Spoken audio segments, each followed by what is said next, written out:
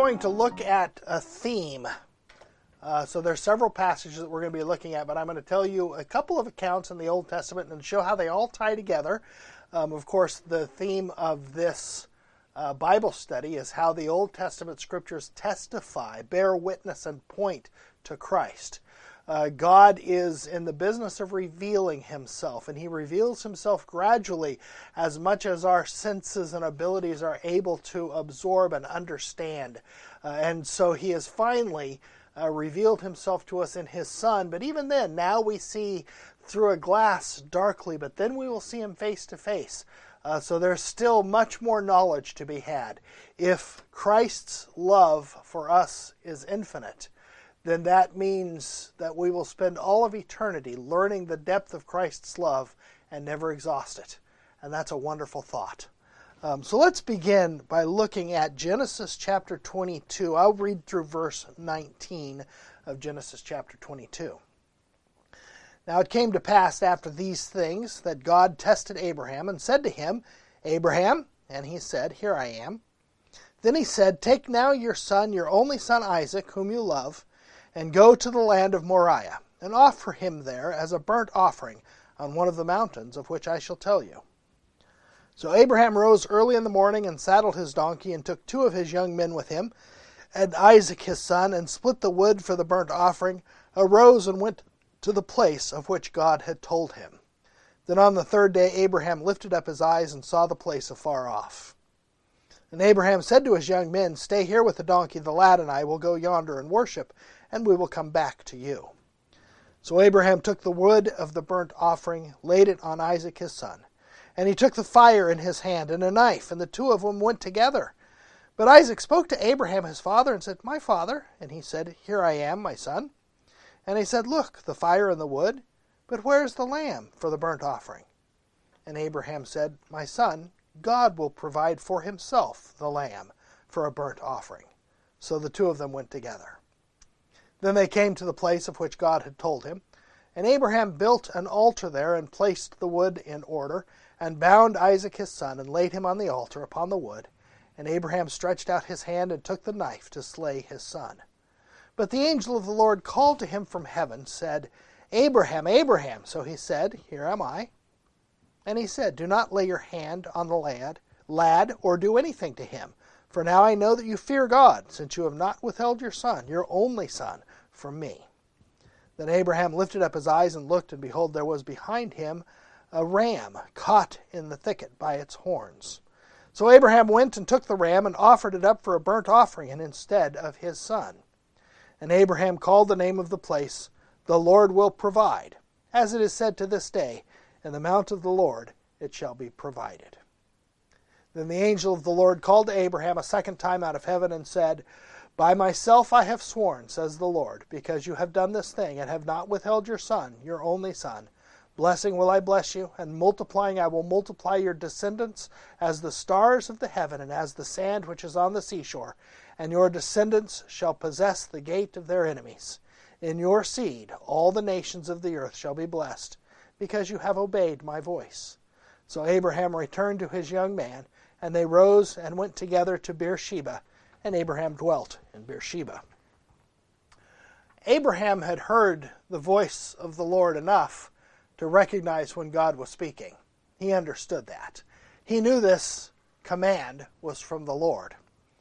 That didn't make it any easier. It says the Lord tested Abraham. The Lord is still polishing Abraham's faith to make it shine. It isn't so that God would know Abraham's faith. Abraham's faith came from God, and so God knew what that faith was. It was for us to see something very, very important, as we're going to see. From Abraham's perspective, it was a test on whether or not he believed, as we read in Romans 4, whether he truly believed in the power of God. Is God able to keep his promises, even if he would need to raise the dead to do so? Hebrews 11 tells us that Abraham did believe that. He reckoned that God was able to raise the dead. Here's what Abraham knew.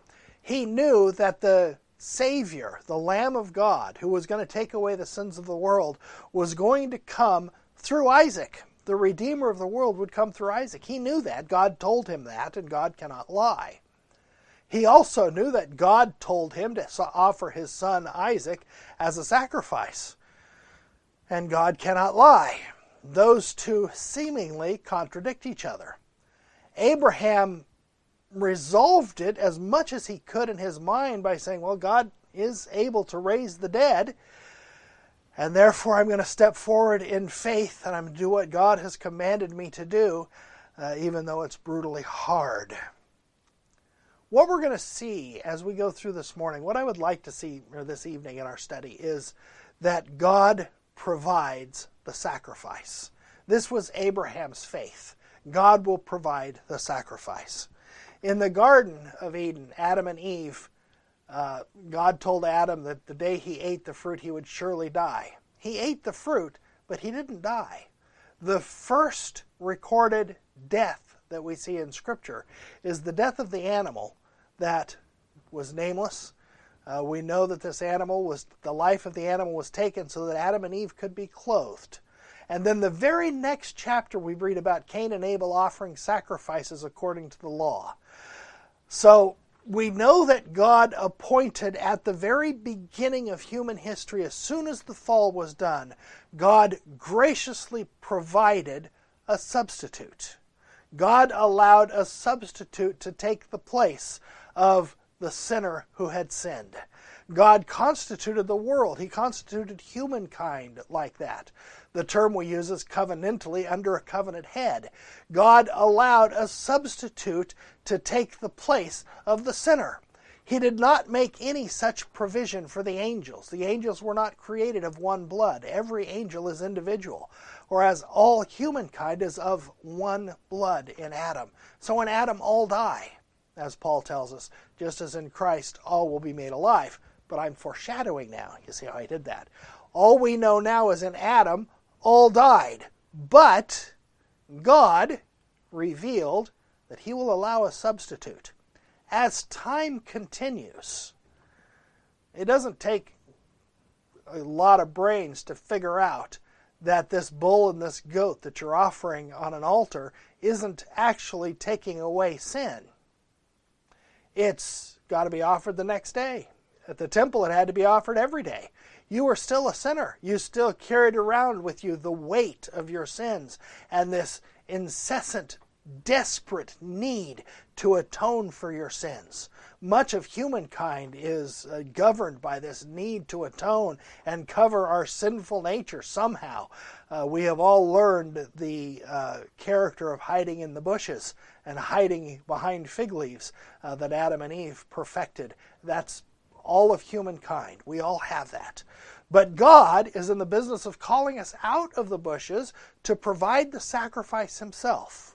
So, back to our account. As history starts to progress, as history continues generation after generation, the few faithful that are in pockets here and there, Noah, Adam and Eve, Abel, Seth, Terah, probably, Abraham, there's these little pockets of believing God's promise and this looking forward to the Redeemer that God would provide.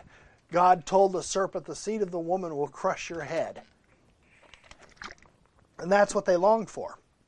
So now there's this, all of Abraham's hopes are pinned on Isaac, the promised seed. He knows it's not a mistake. God said, this is the promised seed. There's not another one coming. It was Isaac. Isaac was it. This was the promise. All his other children, he gave gifts and sent them away, but Isaac was the promised one. And God says to sacrifice him. So Abraham says to himself, God is able to raise the dead. And so he packs up his donkeys, he packs up his servants, he packs up the wood, he takes Isaac, and they head off into the mountains of Moriah, where God will show him a mountain. So they head in that direction, a 2 days journey.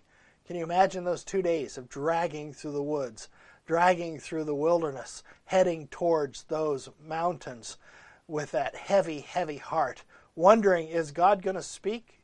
When's God going to put a stop to this? Is God going to put a stop to this? Is God going to put a stop to this? And continuing to go hour after hour after hour for 2 full days. Finally, he sends the rest of his servants away, You can see him looking up to heaven and going, are you going to put a stop to this? Okay. Then he takes Isaac and the wood and the fire, and he heads up the mountain that God shows him. Lord, are you going to put a stop to this? He builds an altar. Isaac says to him, we have the wood, we have the fire, but where's the sacrifice? Now, all the times that I read this as a child, I read Abraham's answer as just a simple brush off for Isaac, of course not wanting to tell Isaac what's going to happen. I think possibly because of how I was raised, we're very familiar with the answer that was given to get us to leave Dad alone. And perhaps that was it, that Abraham didn't have an answer, and so he said, yeah, God's going to provide it. Just shh, leave me alone, I'm thinking. That's how I read this as a kid. And then as I got older and I understood this and I read this more and more, I realized that that's not what Abraham is doing. Abraham is making a profession of his faith. He is absolutely assured of the substitutionary principle of atonement. God will provide a sacrifice. I don't know how. I don't know when. I don't know how it's going to work out. I have no idea how this is going to be solved. But God is going to provide a sacrifice. So Isaac says, all right. So they head up the hill, and then the scripture is silent on Isaac's response. But Abraham binds his son, lays him on the altar, lifts up the knife to bring it down on Isaac, and the angel calls out of heaven, stops the knife, and says, now I know. And of course God knew before. It was for Abraham's perspective. But even more than that, there was something else more going on. In a very quick passage that you read through quickly when you're a child, you breathe a sigh of relief. Whew, okay, Abraham saved by the bell at the last minute.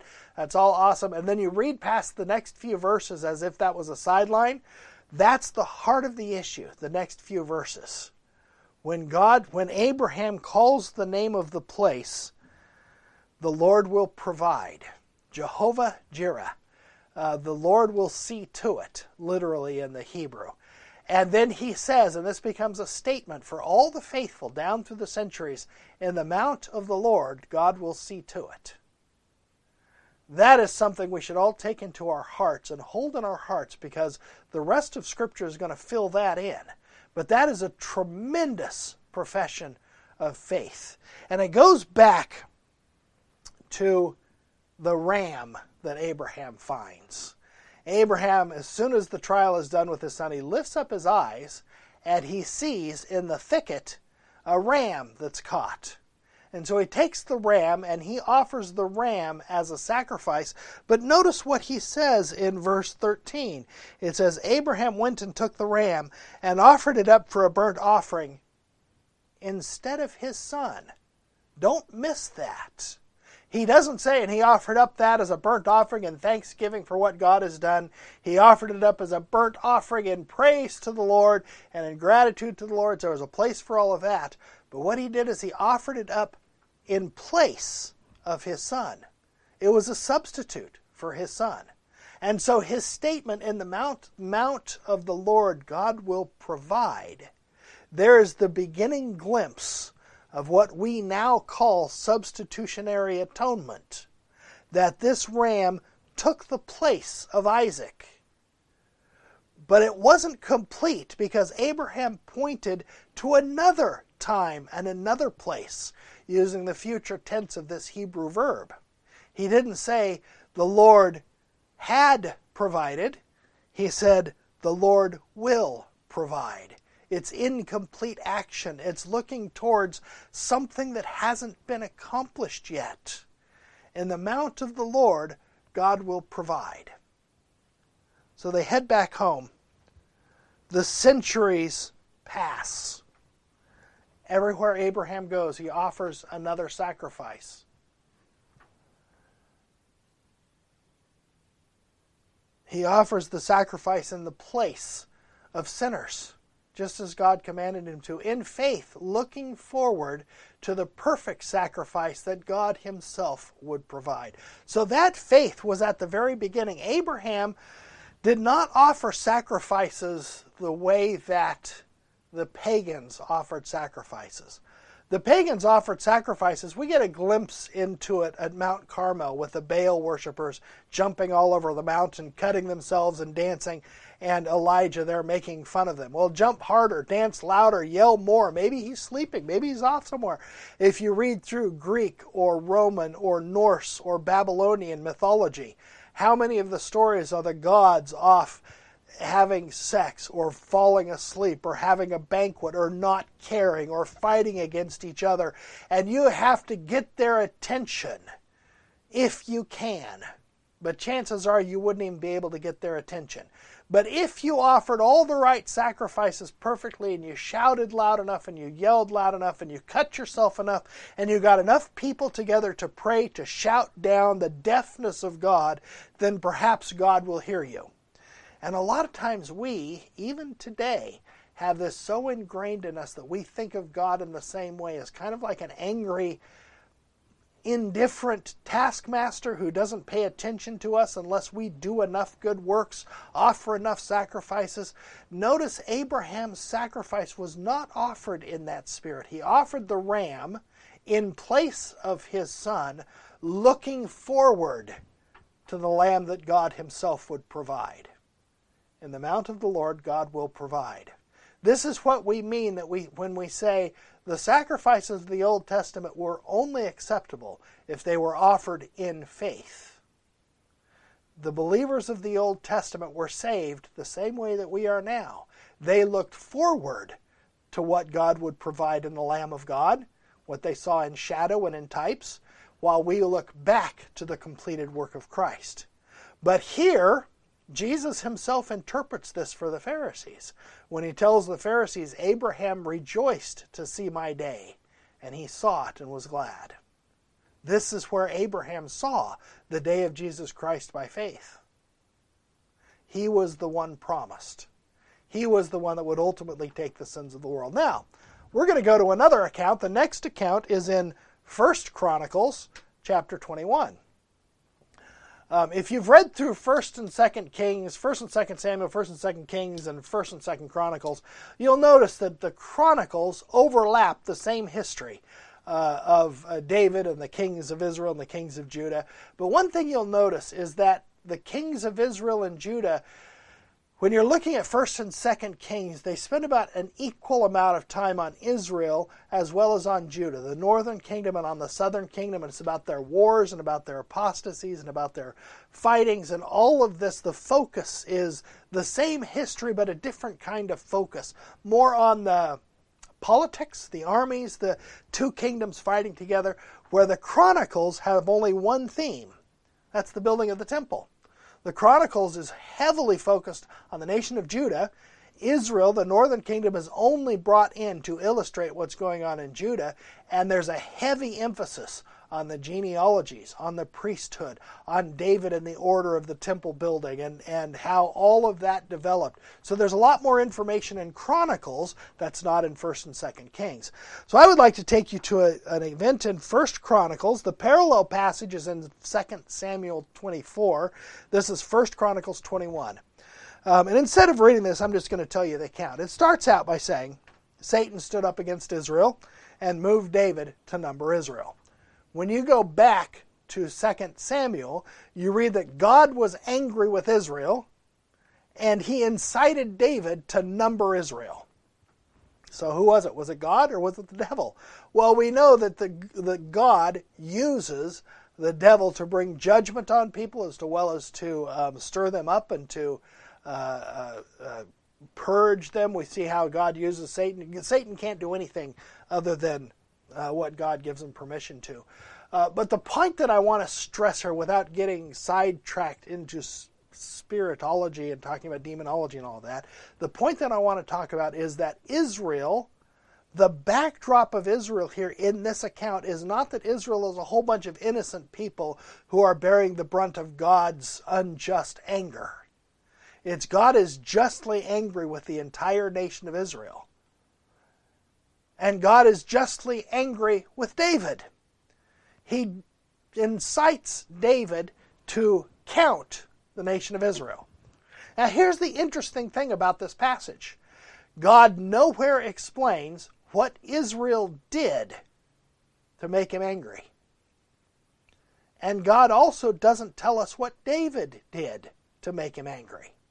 You have to speculate, because there isn't anything in the law forbidding a king from counting his people. There are instructions when he goes in to number his people that he's to collect a half shekel tax for the temple, but we don't know if David did that or if David didn't do that.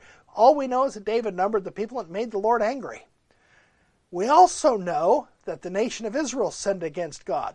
Now, in reading the accounts, especially if you go back to 1 and 2 Samuel and 1 and 2 Kings, you can see time after time after time Israel lapsing back into idolatry, in rebellion, in anger. They turned their back on David and followed after Absalom so quickly.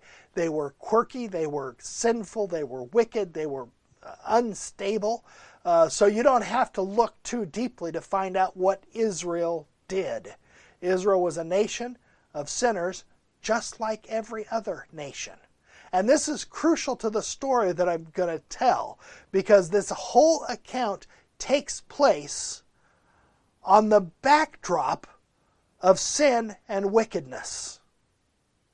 It doesn't take place in a group of innocent people that are just minding their own business. It takes place in a wicked people that are justly deserving the wrath of God. God is looking for an opportunity against them. And so but as we're going to see, as Paul says, where sin abounds, grace much more abounds. So when David announces his plan to number the people, Joab gets angry. That gives us a little bit of a clue as to perhaps what the problem was. Joab says in verse 3, "May the Lord make his people 100 times more than they are, but my lord the king, are they not all my lord's servants? Why then does my Lord require this thing? Why should he be the cause of guilt in Israel?" Perhaps it was David's pride that he began acting like the kings of the earth, where he wanted to see how many people were under his command and how many people were loyal to him. And he forgot that this was God's kingdom and not David's kingdom. And it sounds as if this is what Absalom is seeing. But the point is, it isn't the particular sin that's the problem. It's the sin all of us have inherited from Adam. All of us are justly under the death penalty of God. Justly, because Adam sinned. And all of us have sinned as well. So, the king's word prevails against Joab. He goes out and he numbers the people. And then, God gets angry. And he strikes Israel. And the first thing you say is, well, that's not fair. It was David's sin. But all of God's ways are fair. All of God's ways are just. Remember, the whole thing started because God was angry with Israel because of their sins, whatever those sins might be. And so David cries out to the Lord, and he says, "I have sinned greatly because I've done this thing. Now forgive my iniquity." And God tells David, choose three things, one of three things for yourself. You can decide which one you want to do. You can have 7 years of famine.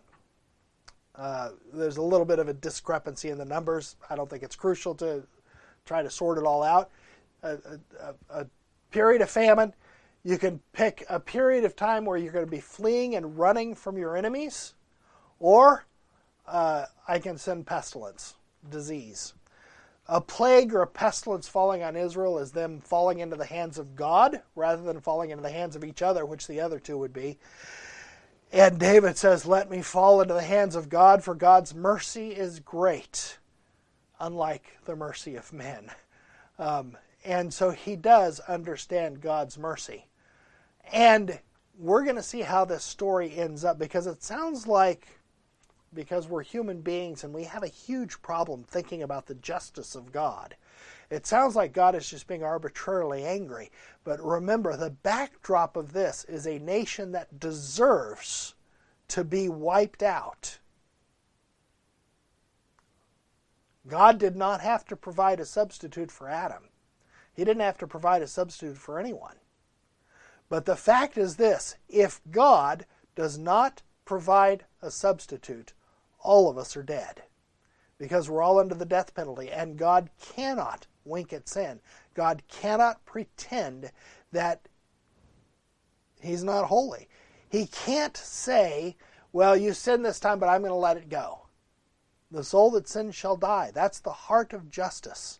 And you look at it this way, when you explain it to someone who doesn't quite understand this, because, of course, obviously we have a problem with God's justice because we're sinners. But think about it this way. Suppose your family is killed by a murderer who's burst into your home. He's got a gun and he shot everybody in your home. And now he stands before a judge. And the judge says, yeah, you're guilty. You're found guilty. I know you did it. You know you did it. Everybody knows you did it. But you know what? You seem like a nice guy. I'm going to let you go this time. Just try not to do anything like that again. Is that a just act? Well, of course it's not a just act. And God is always just. And His standard is His standard, which is good and beautiful and pure and holy. We can't even satisfy our guilty consciences at night. How can we stand before a holy God? That's the backdrop of this. And so God sends His angel of death with the sword. What does that remind you of?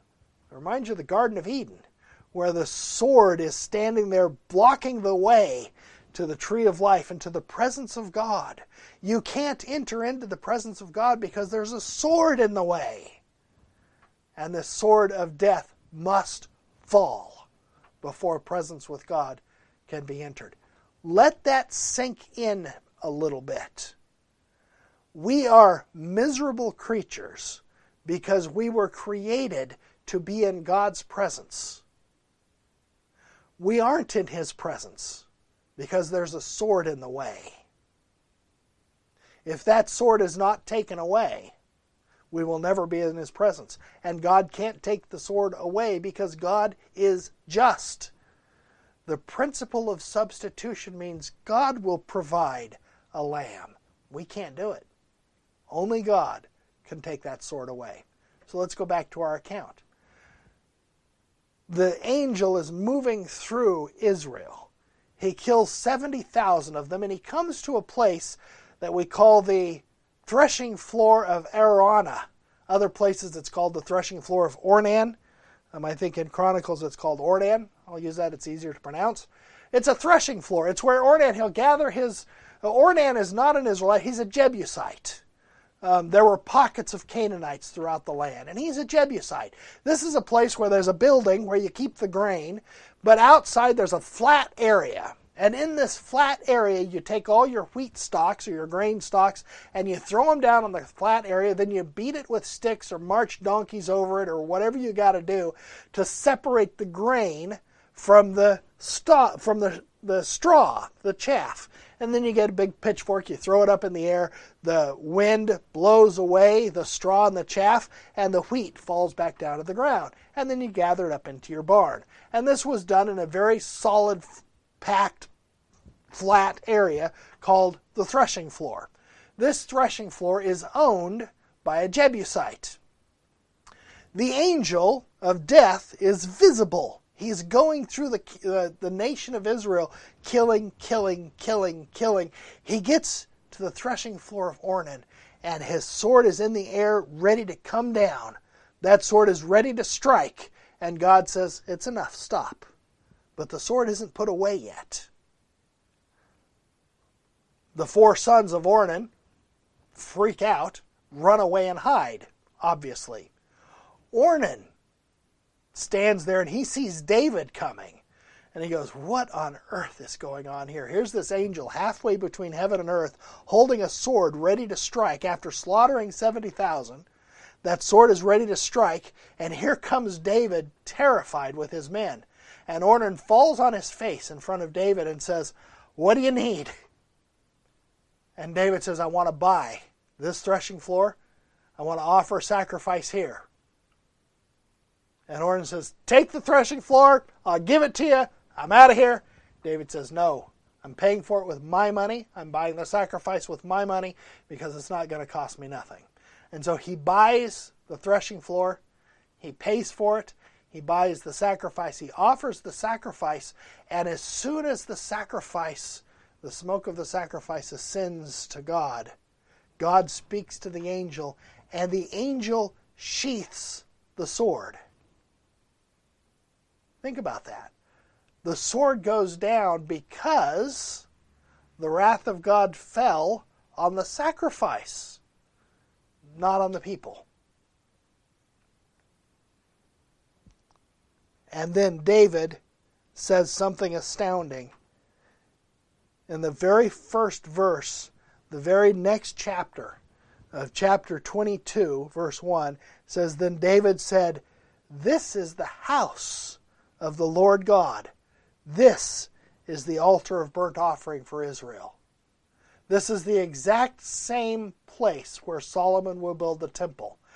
The reason this account is in both Samuel and Chronicles is it's telling us how God chose and showed David which place he was going to place his name. It was right here. It says at the end of chapter 21, it says David could not go before the altar. The altar, the Holy of Holies that Moses built in the wilderness was in Gibeah. David wasn't able to go there. He wasn't able to inquire of the Lord because he was terrified of this sword in his way. He had to offer the sacrifice there, not where the tabernacle was. So think about that. What God is saying with that is, this is where you're going to inquire of the Lord. This is where I'm going to meet with my people. This is where you're going to offer your burnt sacrifices, right there. And David knew that. And so he offered the sacrifice right there. In the middle of death, in the middle of sin, misery, idolatry, death, slaughter, rape, abuse, persecution, torture, greed, filth, robbery, all of the above, God comes in judgment. But His grace is so much greater than His judgment that He provides, even for Israel, a sacrifice that looks forward. Notice that sins weren't completely taken away, because David again said, this is where it will be. The temple will be. He's still looking forward. His son will build the temple, Solomon, on this place. And here's an interesting thing. When Solomon begins to build the temple, 2 Chronicles chapter 3, verse 1, it says, Now Solomon began to build the house of the Lord at Jerusalem on Mount Moriah, where the Lord had appeared to his father David, at the place that David had prepared on the threshing floor of Ornan the Jebusite. And where have we read about Mount Moriah before? Centuries earlier, the same spot where Abraham said, on the mount of the Lord, God will provide. And now this is the same spot. The temple of the Lord is built there in anticipation. Here's the beauty of all of this. As the centuries go by, there's a lot of ceremonies, a lot of feasts, a lot of gatherings in Jerusalem. There's a lot of discourses. There's going to be destruction. There's going to be sacrilege. There's going to be rebuilding. There's going to be so much drama that's taking place in the temple that by the time it gets to Christ, the Pharisees, the religious experts, missed the whole point of the temple. Remember, Jesus had to run all the money changers out and remind them, it is written, my Father's house shall be called a house of prayer. Here at that temple, this was the place where the sacrifices were offered so that men and women and children could stand in the presence of God and live. And yet it was simply a picture. This is why the whole thing was surrounded with images from Eden. Do you ever wonder why the cherubim are over the Ark of the Covenant? Because the cherubim were over the dwelling place of God in Eden. Adam looked back and saw cherubim. The cherubim weren't holding the sword. The cherubim were back where they used to meet with God. The sword blocked the way to where the cherubim were. There's no entrance to where God is. The way is guarded by the sword. He's attended by the cherubim. But the whole thing was surrounded with tapestries of pomegranates and vines and fruits and all these sky blue over the top and all this beautiful imagery and these beautiful figures that God is now meeting with His people and dwelling with His people. But it's not quite yet, is it? because every day those sacrifices had to be offered. Even when this beautiful temple was built, even when this beautiful temple was offered, built up and dedicated to the Lord, did you count how many animals Solomon killed and offered that day? Tens of thousands. Can you imagine the stench, the blood flowing in the streets, the ugliness of sin being purged away while this temple is being dedicated? And even all of that wasn't enough to take away the sins of the world, because Abraham's prophecy still had not yet taken place. On the mount of the Lord, God will provide. Then John the Baptist comes baptizing, the ceremony signifying the cleansing of sin. You need to be cleansed. The kingdom of God is coming. Cleansed? What do you mean cleansed? The Pharisees were furious. We don't need cleansed. Sinners need to be cleansed, not us. And then John sees Jesus, and he says, "Behold the Lamb of God that takes away the sins of the world." The Lamb of God has came. God provided. God provided. He was taken outside on Golgotha. He was crucified at the place of the skull. And the point of the whole thing is so that we might know that God really did provide. God really did take away sin. He didn't potentially take away your sin and my sin. He took away our sin. Just as he told Abraham when he said, "Look at the stars, so shall your descendants be." I heard a podcast the other day that just really got me on the stars. He quoted a song that I had never heard before, a beautiful song, that when Abraham looked up and saw the stars, one of those stars was you, and one of those stars was me. It wasn't by accident. God knew all of our names before the foundation of the world. We were written on the Urim and the Thummim of the priest's breastplate when he went to Calvary to offer himself as a sacrifice. He's gathering in all of his stars, all of his people, all of his children, so that we might fellowship with God.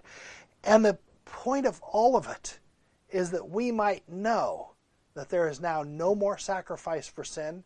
The way of the Holy of Holies is made clear. And yes, we only see it by faith now. We're not with him face to face. In Babylon, the Babylonian creation story teaches that God created man because he needed slaves to work the earth. How often do we think that same way? That isn't why God created us. God created us so that we could rest in his bosom, be held in his embrace, and understand the depth of his love.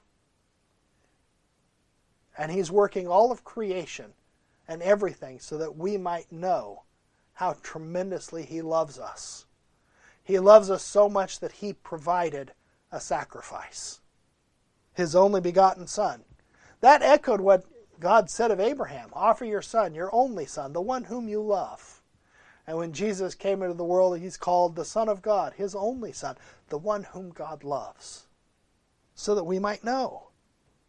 We spend our whole lives wondering if we've done enough to earn a few moments of rest, a few moments of peace. We lay awake at night and rehearse in our minds every stupid thing we've done all day or for the last 50 years, as long as we can remember, wondering if we've done enough to make atonement. And all of Scripture from beginning to end is given so that we might know that God's provided. And what's the end result? If we have to still provide anything of the sacrifice, we can't ever rest. But what's the end result? What's the telos? Telos is the Greek word that means the finish line, the end, where we're all heading, what this is all about, what we were created for, what we were made for. Listen to how it's put in Scripture. This is the lover waiting for her beloved to come. Song of Solomon, chapter 2. "Ah, I hear my lover coming. He's leaping over the mountains, bounding over the hills. My lover is like a swift gazelle or a young stag. Look, there he is behind the wall, looking through the window, peering into the room. My lover said to me, Rise up, my darling. Come away with me, my fair one. Look, the winter is past, the rains are over and gone, the flowers are springing up, the season of singing birds has come, the cooing of turtle doves fills the air. The fig trees are forming young fruit, the fragrant grapevines are blossoming. Rise up, my darling, come away with me, my fair one. My dove is hiding behind the rocks, behind an outcrop of the cliff. Let me see your face, let me hear your voice, for your voice is pleasant and your face is lovely. Notice this beautiful picture where the whole church, since the time this was written, recognizes this as the telos of the people of God, with God himself, Christ himself, the bridegroom, and we are the bride. This is the end result. Right now, we're just waiting to hear his voice. But the end result is the lover's embrace. Not so that we can have not so God can have a bunch of slaves in heaven. But think about the ramifications of this to everything in our lives. I think the church has forgotten everything about this, which is why marriage has turned into a warfare between the sexes, and it's all about who's in charge. That's not what marriage is about. Marriage is about resting in each other's arms under the beautiful blue sky, longing to hear the voice of your lover or the beloved. Yeah, there's sin in the world, so we've got to work towards that. We've got to humble ourselves. But when the consummation comes, the sin is taken away because God provided the sacrifice. This is what we long for. Have you thought about what it means to live as if you are truly loved by God, deeper than anyone else can possibly love you? I forget which preacher said it, but he said the greatest sin that we can commit as the people of God is to doubt how much love God has for us. Something to think about. This is why God has given us this. In the Heidelberg Catechism, which is our confession of faith here in the church, they understood that. This is why when it goes through the exposition of the Apostles' Creed, it talks about why was he hung on the tree? Why was he? Why did he have to be crucified instead of suffer another death? Why did he have to be condemned by Pontius Pilate as judge? And the answer all the way through is that we might know that he took upon himself the curse that lay upon me. That we might know that. This means there is no more sacrifice for sin. There's a reason why Satan is called the accuser, because Satan is constantly saying, oh, that's not enough. That's not enough. The penalty's not paid yet. God hates you. Look at you. God doesn't want anything to do with you. Go work harder. Do some more. You're not doing near enough. And unfortunately, that's the message given by the vast majority of churches out there. You need to work harder. You need to do more. You need to give more. You need to sacrifice more. You need to get your wife in line. You need to get your kids in line. You need to submit more. You need to, and on and on and on and on, the list of everything we've got to do. When the message of the gospel is, the Lord will provide. That's the old covenant. New covenant, the Lord has provided. If I was bright enough with the Hebrew, I could parse that just like that, but I'm not. I have to change that future tense to past tense. I don't remember how to do that. It's an irregular verb, so it's harder to do. Anyway, with that, we'll close. Let's close in prayer, and then we'll take questions. Our Father in heaven, what a tremendous joy this is that you have provided a sacrifice for sin, and there is now no more sacrifice for sin. The way to the Holy of Holies is open, and the day will come when we will be raised from the dead, and we will rise to meet you in the air, and we will see you face to face and rest in your bosom forever, going about our lives and the things that were done, and using our gifts and our abilities to praise and glorify you forever and ever, and to join our song in with the angels of heaven. Come quickly, Lord Jesus. Until then, lift up our heads, give us hope and peace and faith. In Jesus' name, amen.